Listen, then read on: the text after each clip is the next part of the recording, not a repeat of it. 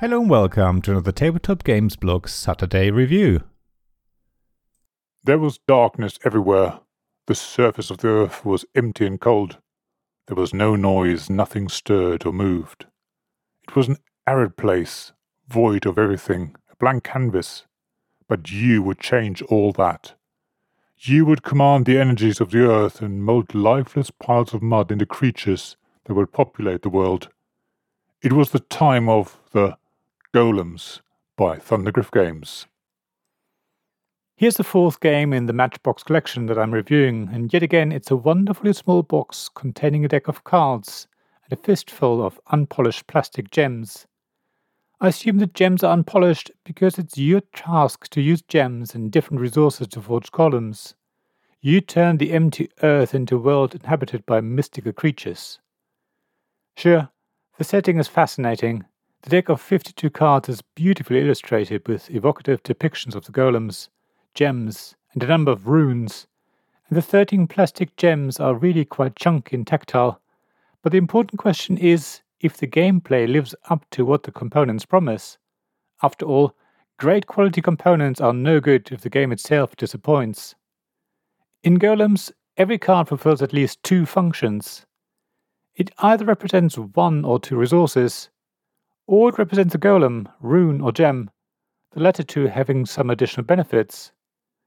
Ultimately, your aim is to draw cards and store them in front of you as resources until you have enough to summon a golem, which means you take the resource cards that are depicted on the golem card, stack them underneath it, and then put the deck into your scoring areas. The summoned golems are what earn you points at the end of the game, while runes give you bonus points depending on the golems you have collected. Finally, gems are the currency in the game. It all sounds quite simple, but there are a couple of things in Golems that I haven't seen in other games so far.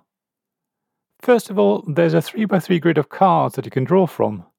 However, you can't just take a card, but you need to pay gems. That's not new, of course.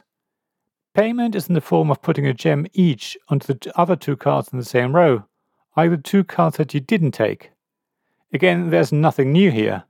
Many other games also require you to put money onto the cards you didn't choose. But where Golems is different is that when you take a card from a row with only two cards in it, you move the gem off of that card onto the remaining card, leaving the last card in that row with two gems on it. So taking the second card in a row is basically free, which is nice. Finally, when you take the last card in a row, you also take the two gems back into your supply, thereby making the third choice in a row very lucrative.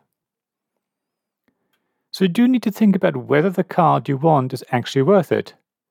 If it's the first card in the row, it's quite expensive, but that might be worth it for you. Alternatively, you might want to take all three cards in a row, which also ends up costing you nothing, because you paid two gems for the first card, you pay nothing for the second card, and you get back your two gems when you take the third card. In a way, Golems is more about deciding which row has the best cards on average, and choosing that, rather than thinking about individual cards. The other thing that is different in Golems is that there is a closed economy. Okay, that in itself isn't new, but in this game, when you draw a gem card to take gems, you take them from the other player if there aren't enough gems left in the supply. So it's impossible for a player to have a monopoly on gems.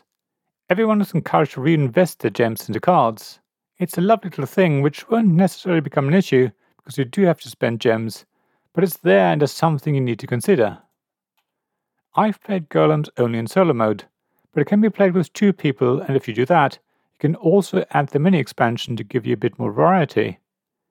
In the solo game, after buying 5 cards during your turn, the rest is given to the opponent.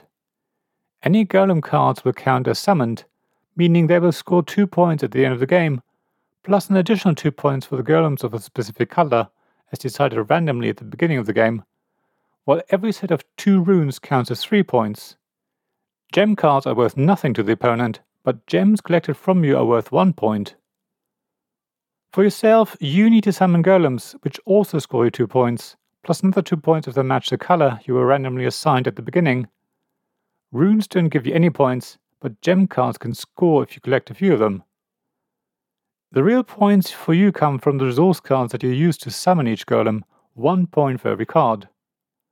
I've played the game a few times now and have so far not beaten the opponent. They tend to score in the 40 to 50 point region, while I only get to around 20 to 40 points.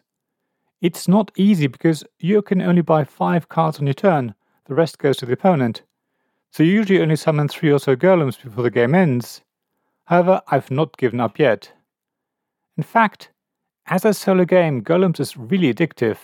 That's me saying that, someone who isn't a solo player really. The game is set up pretty quickly and usually over in 10 minutes. The cards are beautiful and it's really satisfying putting the plastic gem tokens on the cards that you don't buy or taking back the 2 gems from the last card in a row. It's quite a visual and tactile game in that respect. It does take up a bit of space on the table though, so it's probably not suitable to play it on the train or in a pub, let alone on a plane. However, it's great as a game you can quickly play by yourself during your lunch break. It's a lovely little brain teaser that gets you thinking without being too taxing. Thank you for listening to this Tabletop Games Blog Saturday Review podcast. Please check the description below for links mentioned in this episode, as well as to the written version of this article on the blog. If you enjoyed this episode, please subscribe, give us some stars or leave a review. Please also tell your friends about me, and if you want to offer financial support, check out my Patreon and Ko-fi pages, links to which you'll find in the blog at tabletopgamesblog.com.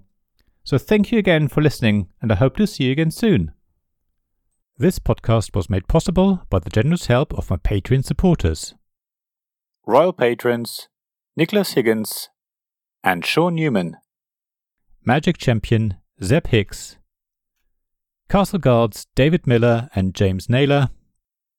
Dice Masters Alex Bardi, Paul Grogan and Robin Kay. And Shining Lights Gavin Jones, Sarah Reed, Richard Simpson and Tim Vernick.